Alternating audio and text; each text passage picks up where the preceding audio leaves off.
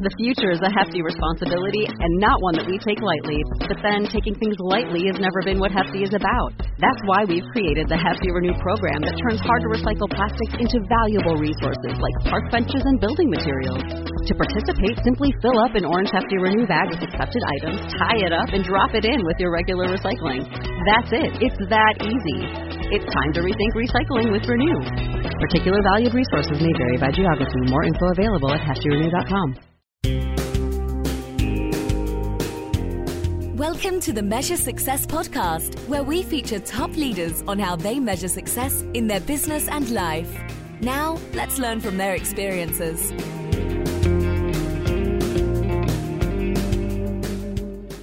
Carl J. Cox here. I'm the host of the Measure Success podcast, where I talk with top leaders about effective strategies that inspire success. This episode is brought to us today by Opportunity International.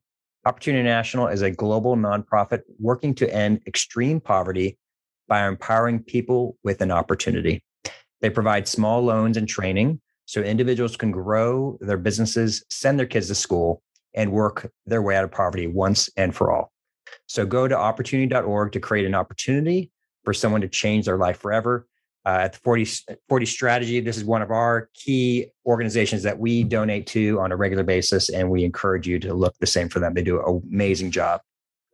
With that, I'd like to move forward to our shout out to introduce Michelle Williams, who is our guest today.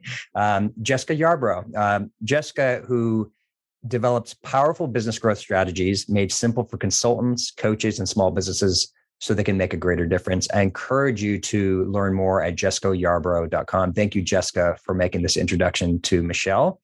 And now we get to talk about Michelle Williams. Michelle Williams is the owner of Scarlet Thread Consulting. She's a speaker, podcaster, author, and strategic business coach serving the interior design industry. Her work helps businesses owners create strategic plans that are actionable, manage their business and finances properly, and develop a framework for decision-making that allows for a laser focus. As a result of working with Michelle, her clients reduce their workload, increase their bottom line, and reclaim their joy and time, I should say. She has a signature program called Aim with Intent, where she focuses with 5 strategies that lead to wild success. Strategies of foundation, intention, people, process, and profits. She's also a certified coach in profit first and fix this next methodologies. You can already mention her podcast host, Profit as Choice, and she earned a BS and Bachelor of Science in Management, Information Systems, and Administrative Management from the University of South Carolina. Michelle, thank you so much for being a guest on the Measure Success podcast. Thank you for having me, Carl. I'm happy to be here. Absolutely. And we will say up front, for those who are watching and listening, I did not give Michelle the fair warning that I was going to wear a tie today. I don't normally wear ties. But unfortunately, this is our holiday edition. That's why we have one of the sponsors being for Opportunity International. And so, but Michelle, you're working that hat great. You look working perfect. The hat. You got your Scarlet Thread Consulting, which is absolutely awesome, and you got all your books behind. We are both love to learn and to gain new knowledge. Michelle, for our audience, tell people more about who Scarlet Thread Consulting and what do you do? Sure. So I am a business coach and strategist, as you mentioned, and Scarlet Thread Consulting. So my firm first started out, I know we'll talk about the story later, but it started out as Scarlet Thread Interiors, and then it morphed into Scarlet Thread Consulting. And so what I do is I work with those in the interior design industry. So it could be interior designers, decorators, stagers, drapery workrooms. I've worked with home builders, installers, upholsterers, people in that creative industry. And I really work with them to help them grow/scale their business in a way that fits their lifestyle. Because as you know, as well as I do, there's more than one way to grow and scale a business, right? It doesn't have to look the same for everybody. And so I really like working with them to understand their God-given talents and their dreams and their goals, and then create a business that fits into their life instead of forcing their life to fit into their business. I think that's such an important thing. And so many times where we follow our dreams, so to speak, right? And we're finally doing something we want to do. And then next thing we realize, we hate our dream, right? Right. Because we've overworked ourselves. We're trying to figure out how to make it work. And I love it how you're trying to tie together the passion and still having meaning within whatever lifestyle they're choosing, right? So for some, 60 hours is going to be comfortable and they feel good with that. While others like, no, I just literally want to work 3 to 4 days a week, right? And make that's how I'm going to make a difference in the world. Right. I love it how you've done that difference. So why don't we go in through a little bit, you didn't just start doing this yesterday. You've been doing this for quite a while, Michelle. Tell us a little bit about that maturation, your own self, of how you got to this location. I remember you talked about you bought a school, you sold a school, give our audience more insights. It's been crazy. That. I want to say this. So I'm not young in the idea, like you said, that I've just been doing this. And what I find is interesting is if we allow it, right? So I'm just going to throw a little of my belief system out here. If we allow it, everything that we have done in the past can inform where we move forward in the future, even when it feels disjointed in the moment, right? Mm-hmm.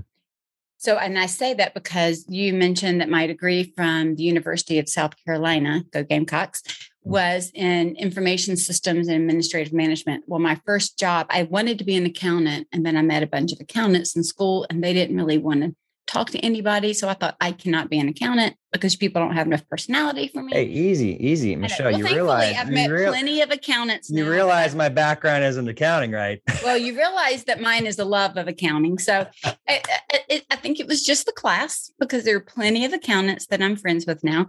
But at the time, it just felt so insular. Everybody just kind of was keeping to themselves. And that was back when you draw out the T accounts with your red and your black pen. And it was just way too serious for me. And so I loved it, but I didn't feel like that was the path I was supposed to take. Long story short, graduated college, went to work for Dun & Bradstreet Software, which was management science accounting at that time. And my first job was to work on an accounts payable system and to do all the support for it. Then I moved on and built a project accounting system for the company. That was my role, was a development manager. So building financial software. So I was able to tie it all back together, right? I did that for 10 years. I left, I came home and was taking care of a very, very young family. My boys were 1 and 3 at the time. And I started making interior window treatments and doing design in a home that we had just built. And I had taken some classes while I worked corporate at night because it was an interest to me. And I'd always been crafty. Long story short, my neighbors rang my doorbell and asked me if I could make window treatments for them. They would pay me. Okay, I'm sitting at home with my kids. I'm looking for something to do. I'm a do it kind of person. Sure, I'll do that. So that's how my business started in my bedroom. My husband at one point finally said to me, Michelle, you're not working in our bedroom. We're sleeping in your workroom. You got to do something, because it kept growing. That business grew. I ended up doing interior design for everybody around me. And then, as you mentioned, in 2009, I bought into the management of a school in Charlotte, North Carolina, called the Custom Home Furnishings Academy. And we were a school that taught interior decorating, staging, upholstery, window treatments. And I did a lot of the education, and I taught the business courses. I taught how to price without emotion. So I started teaching all of those things. I put out a magazine every other month and hosted monthly training events, and drove back and forth. I'm in Atlanta. So I drove back and forth every month and for a week at a time, and stayed in North Carolina. Then we sold that school. I had some health issues that required me to get out of that. And was thinking, what am I going to do next? And people honestly started calling me and saying, okay, I know you're not doing this anymore, but you've taught us so much. Walk with us, help us go forward. And so I went back and did some coaching education and started my coaching practice back in January of 2013. I'm really focused on helping creatives use all of that talent. Because sometimes, I think I mentioned this to you, Carl, when we spoke one time before, that idea of starving artist, right? Right. And you don't have to starve to be able to be an artist or artistic, or to have some creative flair in your business. And so I really kind of come in and ask them why they're believing that. Like, why does that have to be your truth? And really working around that. And so now I host a podcast and do coaching and education and training around that. So there's so many questions I have of that story. So first of all, you had this traditional corporate job. You had obviously were raising a family. You had 2 young kids. And so you started moonlighting doing the interior design, right? So, and so you started that part. I'm kind of curious, when did you stop your corporate job, right? When did you have the courage to leave that? Yeah. Well, so 2 things happened. One, our company, that was back in the 80s and the 90s in the .com. Oh, yes. That. I remember that. Yep. And our company got bought out and then bought out and then bought out. And they were of the, I don't know if you remember those days, but those days were at the end of the year, if you needed to balance everything in the company, you fired everybody and then you turn around and rehire who you needed or bring them back as consultants. So instead of managing properly all year, they did a fire, hire, merge. It was just crazy, right? Yep. Well, I had survived 13 layoffs. Wow. And it got to the point where they were no longer going to build new, they were going to maintain. And I was on the build side. And so I got my walking papers. It was funny. I had just had a review that was excellent. We're going to look at a promotion. And then it was, oh, we're not even doing this part anymore. We're going to start phasing it out. So it happened quickly. Wow. But I started interviewing again to work. Mm-hmm. The challenge was to just real honesty here. I had a 1-year-old. I literally got laid off the day before he turned 1. Wow. So I had a 1-year-old, a 3.5-year-old in Atlanta with no family around to help us. So my husband had a job in IT or in software the same way that I did. We each had like an hour drive wherever we were going with traffic. And our lifestyle was struggling because we were never home with these little people that we were trying to raise. And I just really felt like I needed to take it. As much as I'm a go-getter, I never saw myself as stay-at-home mom. That was just nothing wrong with it. It just wasn't the way I had envisioned my life. But everything in me screamed, I can't go back to that. I think once I stepped home and our home felt calm, as opposed to taking the kids to daycare in their pajamas, bringing them home and feeding them and putting them back in their pajamas. And all we pretty much got was dinner snuggles if they weren't exhausted and putting them to bed. And everything shifted during that phase when I was looking for a job. And my husband and I were kind of like, yeah, well, I think we're willing to give up 6 figures a year to not have to go back to that level of busyness in our home again. But because I immediately started looking forward. So what are things? But this is before the gig economy, right? We're talking back in the 90s. This is way before the gig economy. This is before a lot of online. There's not very much on the internet yet. It's not like it is now where that's an easier thing to take on there. We didn't even have job sharing. Those things just weren't even an opportunity. So I started doing things in my own home from those courses that I had taken. I started sewing and making things and doing things and just doing it in my own home. And then I lived in a neighborhood that was brand new.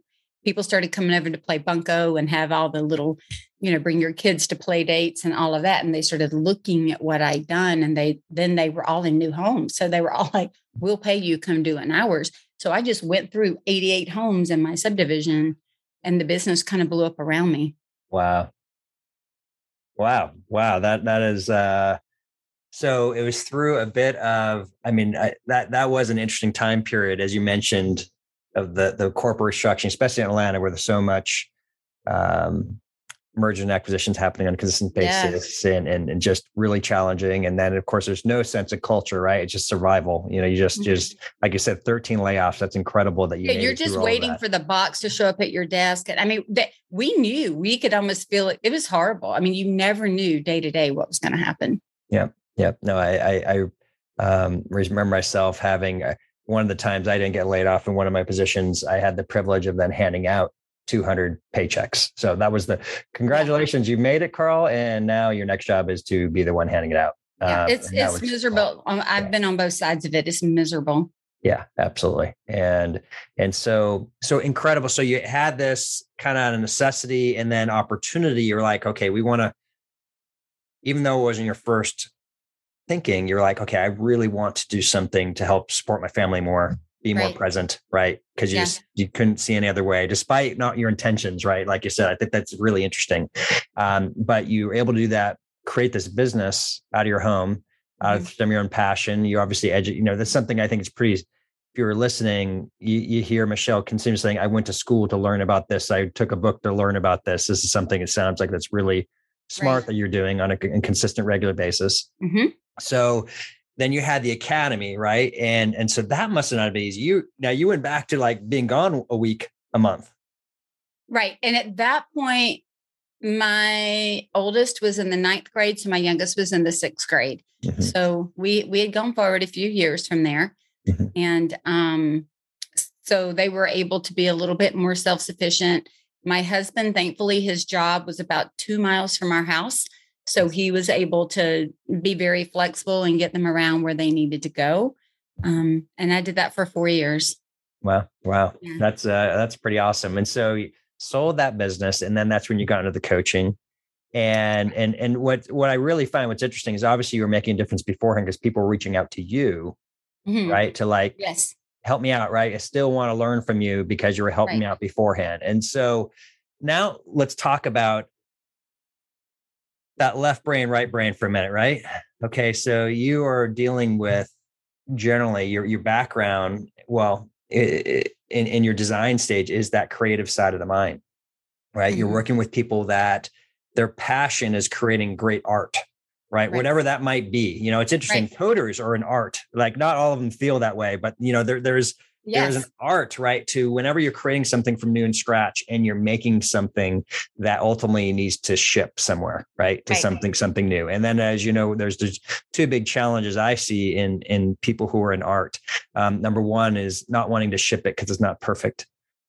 And then the second thing is it's okay to make a profit from your business because it's actually a show of what a difference you've made in the world. I think people, they like, well, it's my art and I don't feel like I'm worthy, or I don't know what it is all the time. There's these different parts.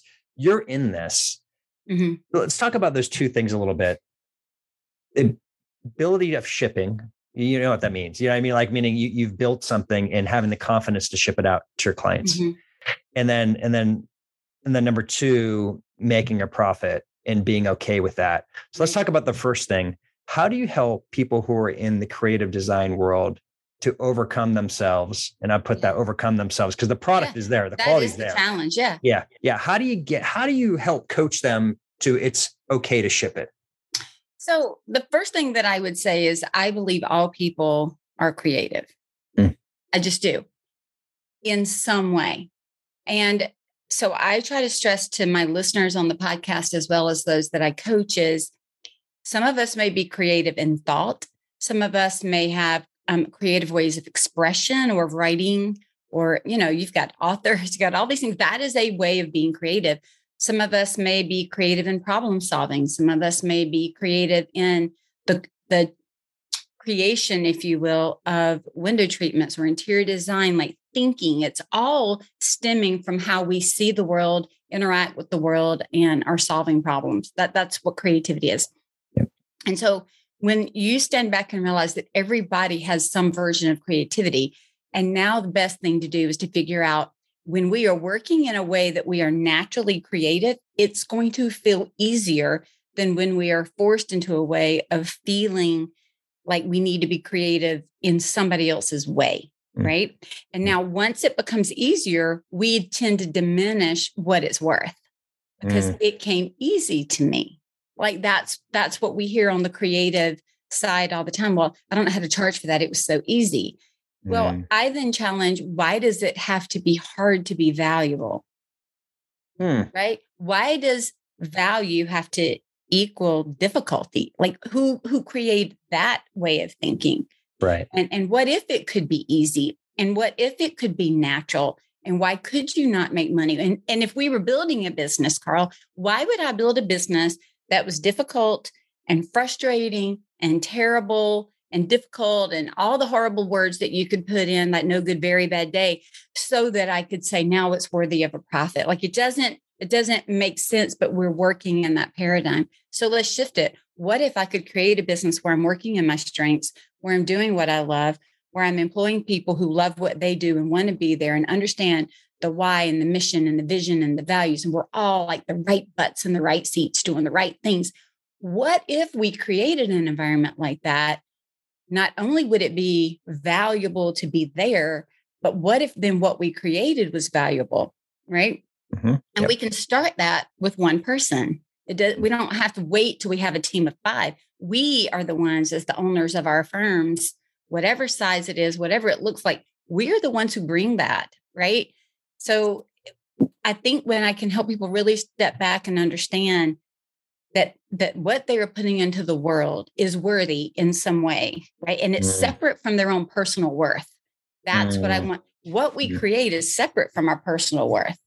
And so now we need to look at it and ask ourselves, like, for example, does the plumber hire a plumber to come do his or her plumbing?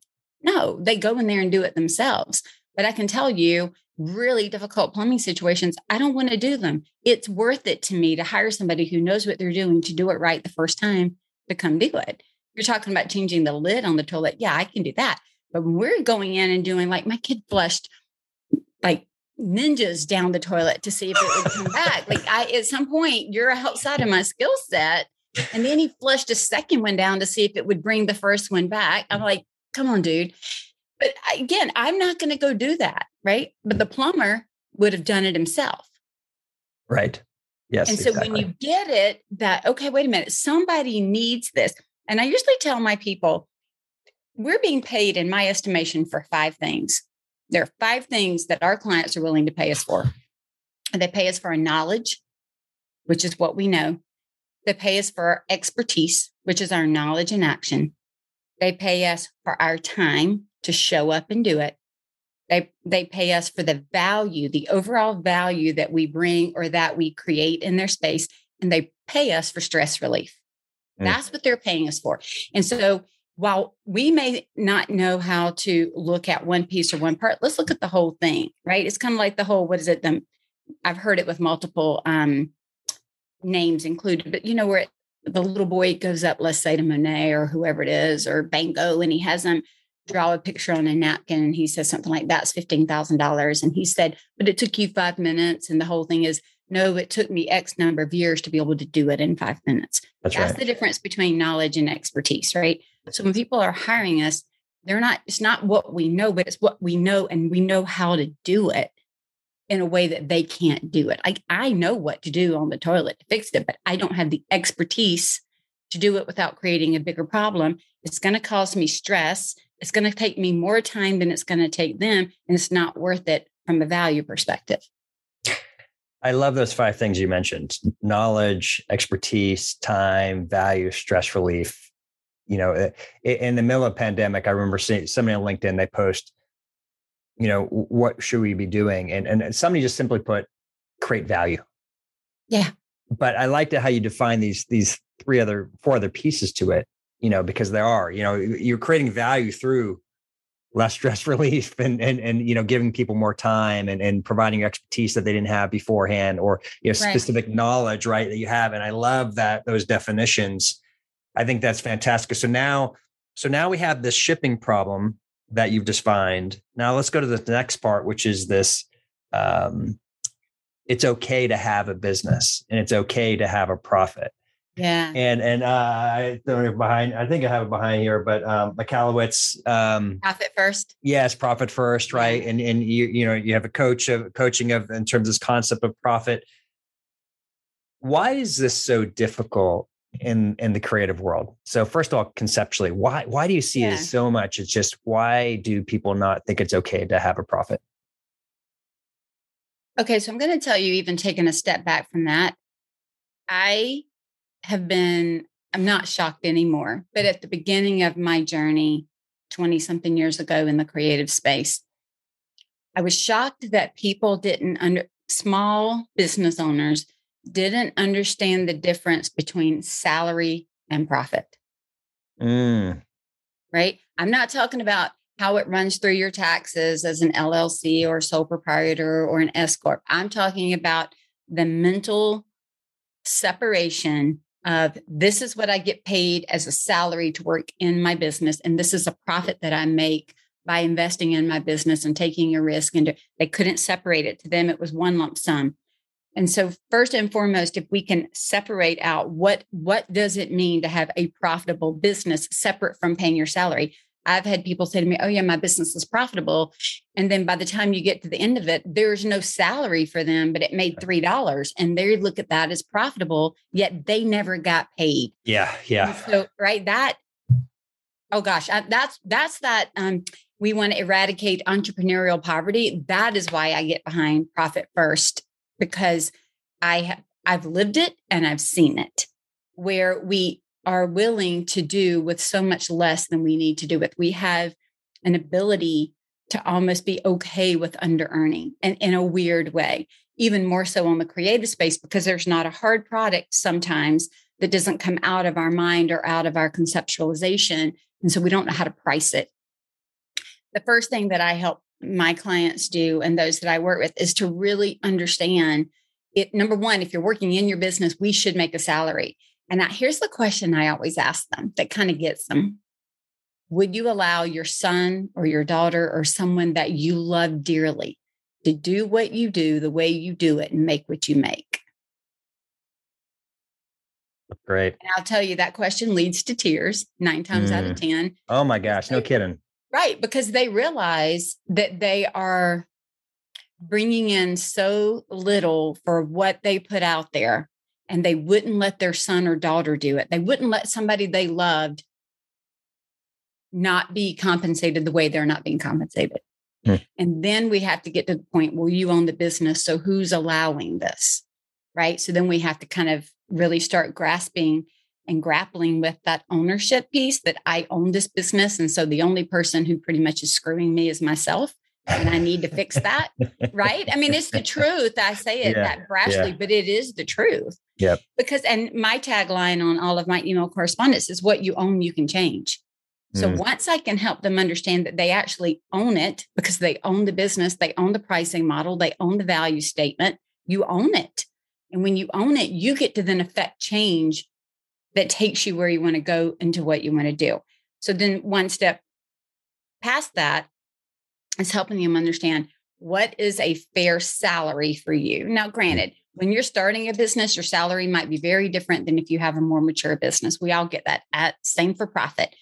But at least saying, here's what's salary and here's what's profit. And now, how do I check my pricing model to make sure that I am pricing in a way that it covers all of the cost of goods and cost of sale, covers the operating expenses, pays me a salary, saves out to pay taxes, and creates a profit in the company to create that sustainability. Because if you don't create sustainability, saying that you're profitable because you have a positive number at the bottom of a profit and loss when you never paid yourself is not sustainable. That's right. That's right. I love these nuggets of wisdom that you're providing. And I'm hoping those in the audience who, if you are already an entrepreneur, if you're thinking about becoming an entrepreneur, there's these two concepts that you've met, multiple huge concepts. Number one, if you're creating value in the world, right, you should be earning money as a result of it. And it's okay. Because, you'd be paying somebody else for that value. If once again, going back to the plumber example, you'd be paying the value because they're doing something that's something you can't do effectively or as confidently, when your ninjas or GI Joes go down the toilet, as you were mentioning beforehand, but also understanding the difference between, once again, I love that salary versus net profit. It's, I agree. You are not a profitable business if you're not paying yourself as the owner. And I was working with, some new clients that I have. And one of the things they were doing was they weren't paying themselves very much. And then they started talking about investing. And I said, whoa, hold on a second here. How can you invest when you're not paying yourself? Now once again, they had a small set, they're paying something and they were paying for their mortgage, so to speak. But their value that they were creating in the world was higher. And interestingly enough, I didn't even know after the coaching session, they immediately started raising pricing. Right. Right. Because they had this intuition like, oh, wow, we are. And of course, sure enough, their background is quite extraordinary. That's the interesting thing, right? It is the people you're working with, these are people who are or been with large firms and done amazing things. Yes. And then they didn't have the confidence to pay themselves for whatever reason. It's fascinating. I think sometimes we so take for granted something that we know or that has come easy or that we've learned over years. It's kind of that thought call, when like you're a little kid and you think every other family is like your family. And then you go into that family and you're like, wait a minute, they're doing things different at dinner when you're invited over than what we do in our home. And I think sometimes we assume that if we know it, everybody knows it, and therefore it has no value. And it's not true. It's just not the case. And so that's why, again, I don't want to discount the easy part to make the business. Why not make it easy? Why does it have to be so difficult? But I'm going to say this too, because I work primarily with women or with, husband and wife teams in business. I think there is an extra layer that women struggle with that men don't. And my husband and I were just having that conversation this weekend. And I asked him, I said, have you ever felt guilty going to work as if you shouldn't be getting up and going to work? And he was like, no. And I said, well, so many women feel guilt around working because there's this guilt that I'm not being with my family or doing what I'm supposed to do. And every family has to make the decision on what that looks like for them, right? I've been on all sides of it. But my husband has never felt guilty at getting up and making a living for our home. And I didn't have to feel guilty supplementing that for our home because that's what we wanted / needed for the life that we were trying to create. And so when you add that dimension on for some women and you add on the dimension of many of them in the creative spaces, some of the ones I work with are more like 40s and up sometimes. So there's just all these layers of should I charge? This is homemaking on steroids. Should I be doing this? Or it's women to women sales, which is a totally different thing. You've got a woman designer going into a home, talking to the woman of the home. And sometimes the woman of the home can spend the money and sometimes she can't. And so then the dynamics are just all over the place. And so if, the interior designer, for example, doesn't fully understand what they do and how they do it, and they don't understand the value of what they're bringing to that home. And then you've got another woman over here who maybe isn't making the money herself and she's trying to allocate family funds. It just creates all this weirdness. Whereas if you can go in and fully understand this is what we do and how we do it, this is the value we bring, this is the stress relief we bring, this is the timing that we're going to do it for you so you can go do something else. If you can actually articulate those things, it kind of creates a price outside of me as the creator. And so then it's easier to stand up for that. One other thing I'll mention, I'm a firm believer that when we set our pricing and we look at profitability, I like to do it what I call top down and bottom up. Meaning a lot of people, and Mike Michalowicz and I had this conversation on my podcast about your revenues. That is a huge, like we would call it a vanity metric, right? It's kind of like what you see out on Instagram, how many likes did I get or whatever, little hearts, same kind of thing. It's a vanity metric because I've worked with companies that made millions in revenue and they didn't get paid and they didn't have great profits. They've lost money. And then I've worked with other companies that make 200,000, 300,000, 400,000 in revenue and the owner's getting paid great. And so when you're only looking at a revenue number and you're not looking all the way down that P&L or that income statement, we can get twisted up. So I like to say, sure, tell me what your sales goal is, but now let's work it down to see where the money falls out. But then I like to flip it and go, let's do a bottom up. What do you need to have in profitability? What do you need to have to cover the tax exposure? What do you want to be paid or have profit here? What are your capital opportunities? Where do you want to go? What are the expenses? How can we hold to that? Those all add up to your gross profit. What is your gross profit as a percentage of revenue? And so then you can work it top down and bottom up, and it just helps you stress test it to really make sure everything's covered instead of only looking at your financials one way. I love this, man. And I wish we had 15 hours to talk, because we are talking the same language so much. But there's these added elements that you mentioned too, once again, of we have creative design people, and then you have women and the own dynamics that are there. We had in our home, we have 4 kids. We had to make these decisions, but it's interesting. I was the same way as your husband. I thought it was my duty and responsibility to go to work each day, period. That was my duty and responsibility to provide, right? That was my number one. While my wife's number one was to take care of our kids. That was a decision we made at our home. I'm not saying it's right or wrong. It's just a decision we made, that was for us. And, but there's sacrifices when you make those decisions, right? And you may have less of whatever, right? Less material things you might have, but the value, hopefully you're finding value on the other side, right? Of what you're contributing. Once again, the things that the values you think is important for your home and what you're trying to do. There's going to be a cost, right, of all the things that we do. no matter which way you go. And that was one of the beauties of, we made the decision we wanted / needed to make at the time, but I was also able to start my business small, and my business has grown. We've talked about my kids being 1 and 3. My kids are 24 and 26 now. So now there are no reins on it outside of my husband going, when are we going to retire? And are you done yet?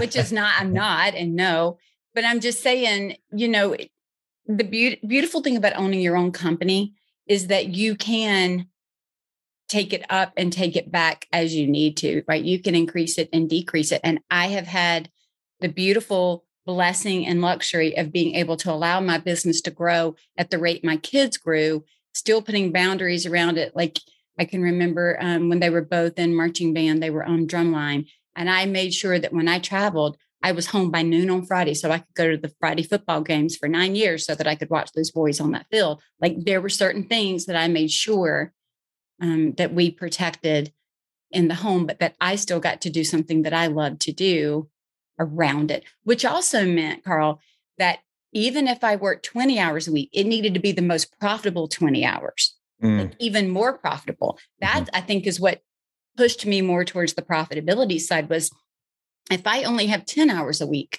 20 hours a week, whatever that time is, it needs to be as profitable as it can possibly be because I don't have time to waste. That's right.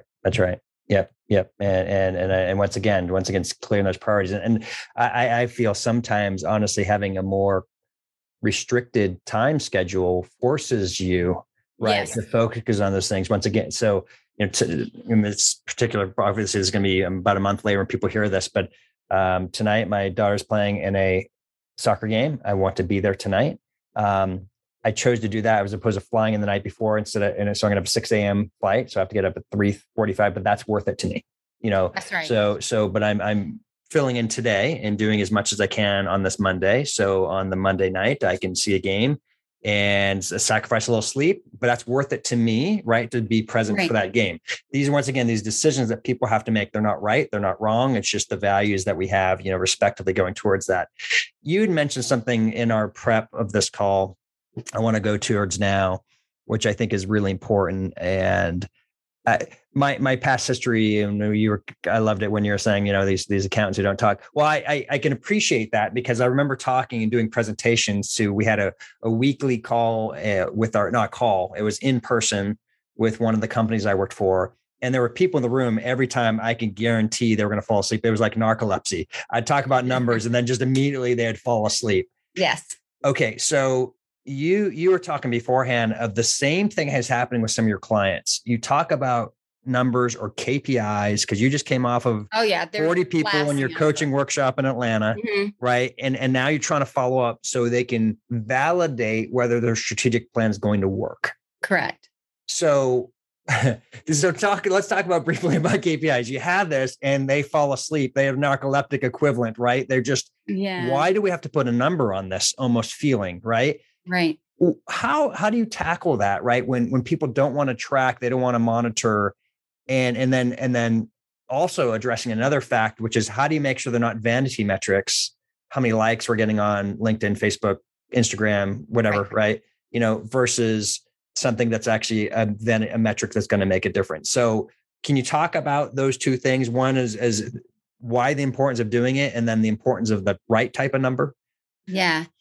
So a lot of creatives have I'm going to say a lie that they've been telling themselves, right? Because I think it's a lie that they can't do math, or that math is difficult, or that financial fluency is unattainable to them. I think some of it is the creative brain, and I think some of it is maybe some of our culture towards women, that men are better suited for the math and the science, and the women are better suited at the language and those kinds of things. Whatever it is, they somehow believe that is, they think, I didn't go to business school, I don't have a business degree, therefore that's outside of my ability to understand.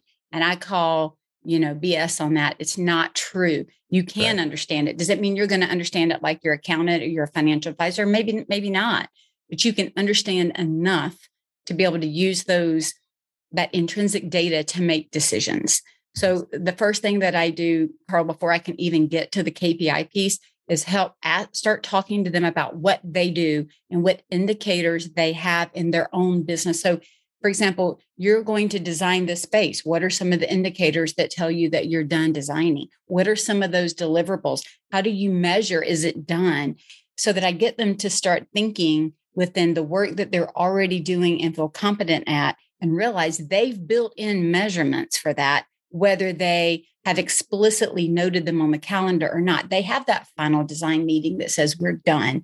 Now let's go present it. They have that final budget conversation. I mean, they're dealing with hundreds of thousands of dollars. They do this all day. They're measuring length and width and height, and, they're calculating all day long. And so what I try to help them do is first is go, okay, here's where you're already really great. Now let's take that same knowledge base and let's look over here. So when it comes to KPIs, I don't know that I get so much pushback on not wanting to as not knowing what it is. The term feels overwhelming.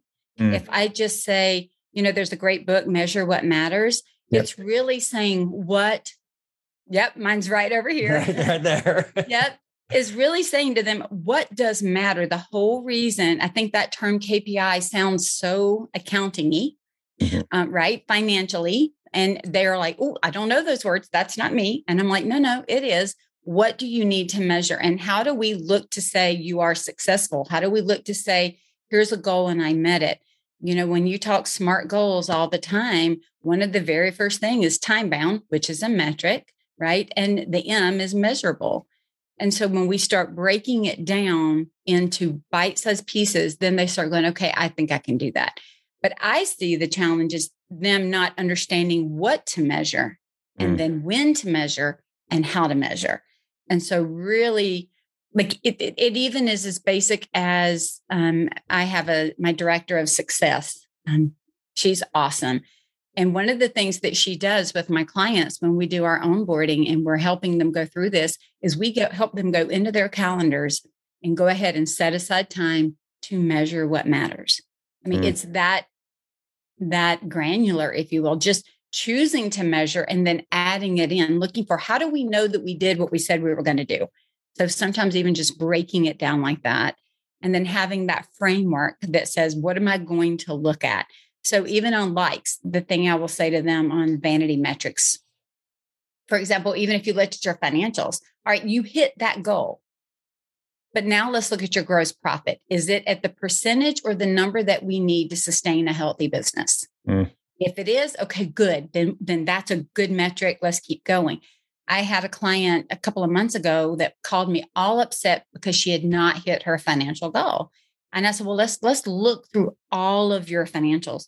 Well, come to find out, she had lower revenues, but she had higher gross profits, even higher gross profits than if she had hit her revenue, because we had made some other strategic decisions with how to price and how to manage cost of goods. And so she actually was better off throughout every other part of her P&L, but she had gotten hung up in her mind on gross revenue, total revenues. Yeah. Right. We had to flip it back and say it's all these other pieces. So I think when people understand the building blocks of their business, it's easier to set a metric. But a lot of times they don't either know what to measure, They don't know how to look at it in relation to other measurements, and they never put time on the calendar to go do it. This has been awesome. Michelle, so how with your clients, speaking of KPIs, how do you measure success with your clients? I'll tell you some of the best ways I measure success with my clients is having them really understand why they do what they do. I consider it success when they call me back and come to me and say, my family sees what I'm doing as an added benefit instead of stressful or as something, they're not thinking on the guilt. So then they feel like what they're doing is bringing money in. And it feels like it's not only valued by their clients, but it's valued within their home, which is a really big deal. I remember, I'm going to segue on this one time, because I had given up multiple six figures for how many years in the space of software. One year, my husband sat down and calculated what I would probably still be making had I stayed in software. He stayed, so we kind of have a good idea of what that might have looked like. And he sat down with our two boys and said to them, this is the millions that mom stepped away from, that she had the ability to make, because we thought that raising you two in this way was so much more valuable. And we wouldn't go back. We wouldn't change it. But you need to understand, like you said earlier, there's a cost. We want you to see the value of what mom has done in the home and then what she's bringing in and what she's doing in other ways, so that you are looking at the full value of what it takes to run a family. And that was huge. I mean, I was in tears because he knew and recognized, and he made sure that our kids understood that value shows up in more than just money. Value shows up in a lot of ways. And so if I can teach that and impart that to the women and to the families that I support, to understand that value is so much more than just money, therefore success is so much more than money. Now let's create what their path to success is, or what they view as successful, right? And then when I help them reach that, that's the best. That's the best. Michelle, I am so happy you shared. It's really, and there's something that's really come out through this is I don't need to ask you about your personal side, because it's a part of what you do and who you are. And that question of true value is, I love that people calling you back and saying, I've made a difference now at home. I've made a difference now with my clients. That's a true measure of success. And once again, I hope this is one thing I said in a couple podcasts ago is your success for each person should be clearly defined by your purpose and what you're trying to accomplish. Right. Right. So my success value is not your success value, Michelle. Right. But what you had shared, I think, is tremendous. Right. Which is people understanding why they're doing what they're doing, what their purpose is, and that they now feel that they are making a true contribution at home. Right. Meaning in terms of they feel like they bring worth. They are not stressed out. Yeah, exactly. Yeah. All those other indicators you referred to. Right. I think that's absolutely tremendous. So there's a Bible verse that says, what does it profit a man to gain the world and lose his soul? That's right. Yeah. And when you think about that verse and you think about it in relation to anything, right? It's, am I profiting over here and losing? Like I don't want to profit and make all this money and then lose a relationship with my husband and my children or my family. That's why I think the bigger goal is to define what is valuable and what is successful and how you want your family to function, whether it's you and your 2 dogs or you and your 4 kids and your wife, whatever it might look like. What is that? What legacy do you want to leave in the world? Now let's take your business and fit it into that. And not vice versa. Because then again, what we own, we can change. If we're chasing one dream and not keeping the bigger picture in mind, it's easy to gain what we wanted and be miserable in the process. Yeah, Michelle, I think we both know too, when we go to somebody's funeral, they do not throw up their resume or their bank account numbers because nobody cares. Nobody cares. Nobody cares that parts. And then you and I have both been there at amazing ones, and it does not take place. But the things that you mentioned, And I love how your husband went and measured your sacrifice and your potential earnings in the world, but you would have never sacrificed. That it was worth the sacrifice to the difference that you had for your boys, for our family. Yeah, that's right. Mm-hmm. Yeah. So I love that. And anyways, thank you for sharing that. And I think what's important for everyone listening is that was worth it to you. That was worth the value to you. But it also put you in tears because you realized the sacrifice you had made. But right, once again, who so much greater value, right? Once again, for you, once again, and it's always choices. Family. That's right. Right. It's always choices. I mean, I was still running a small time business at home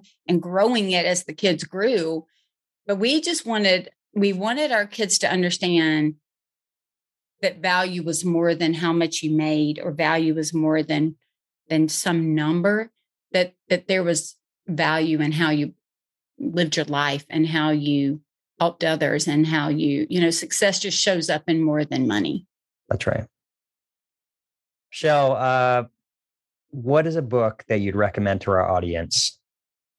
Well, of course, Profit First. Of course, Profit First. But I'll tell you, and I think I mentioned this one to you, is The Vision Driven Leader by Michael Hyatt. That's been a good one lately for my team, where we've been really looking at kind of fine-tuning that vision and what it means to move out of the manager leader of every little thing and moving up a level, right? And so that you are now directing instead of all the doing. And so that's been very helpful for my teams that are growing. Great recommendations. Profit First by Michael Michalowicz, and Vision Driven Leader by Michael Hyatt. And great explanation. Where can people find and learn more about you, Michelle? Sure. So you can find me at my website, which is scarletthreadconsulting.com. I'm on Instagram at Scarlet Thread ATL, and you can find me on Facebook, Scarlet Thread Consulting, and I'm on LinkedIn as Michelle Williams. Perfect. Thank you for sharing all of those, and we'll make sure that gets put in all of our publications. Michelle, this has been a privilege having you on the Measure Success podcast. Thank you so much for being on it. Thank you so much for having me, Carl. Absolutely. And to everyone else in the audience, we're thanking you. I hope you enjoyed this really fun and I think very meaningful podcast that Michelle presented. Thank you so much for that. And we're thanking you for listening and wishing you the very best at measuring your success. Have a great day. Thanks for listening to the Measure Success podcast. We'll see you again next time to learn from the best. Remember to subscribe now to get future episodes.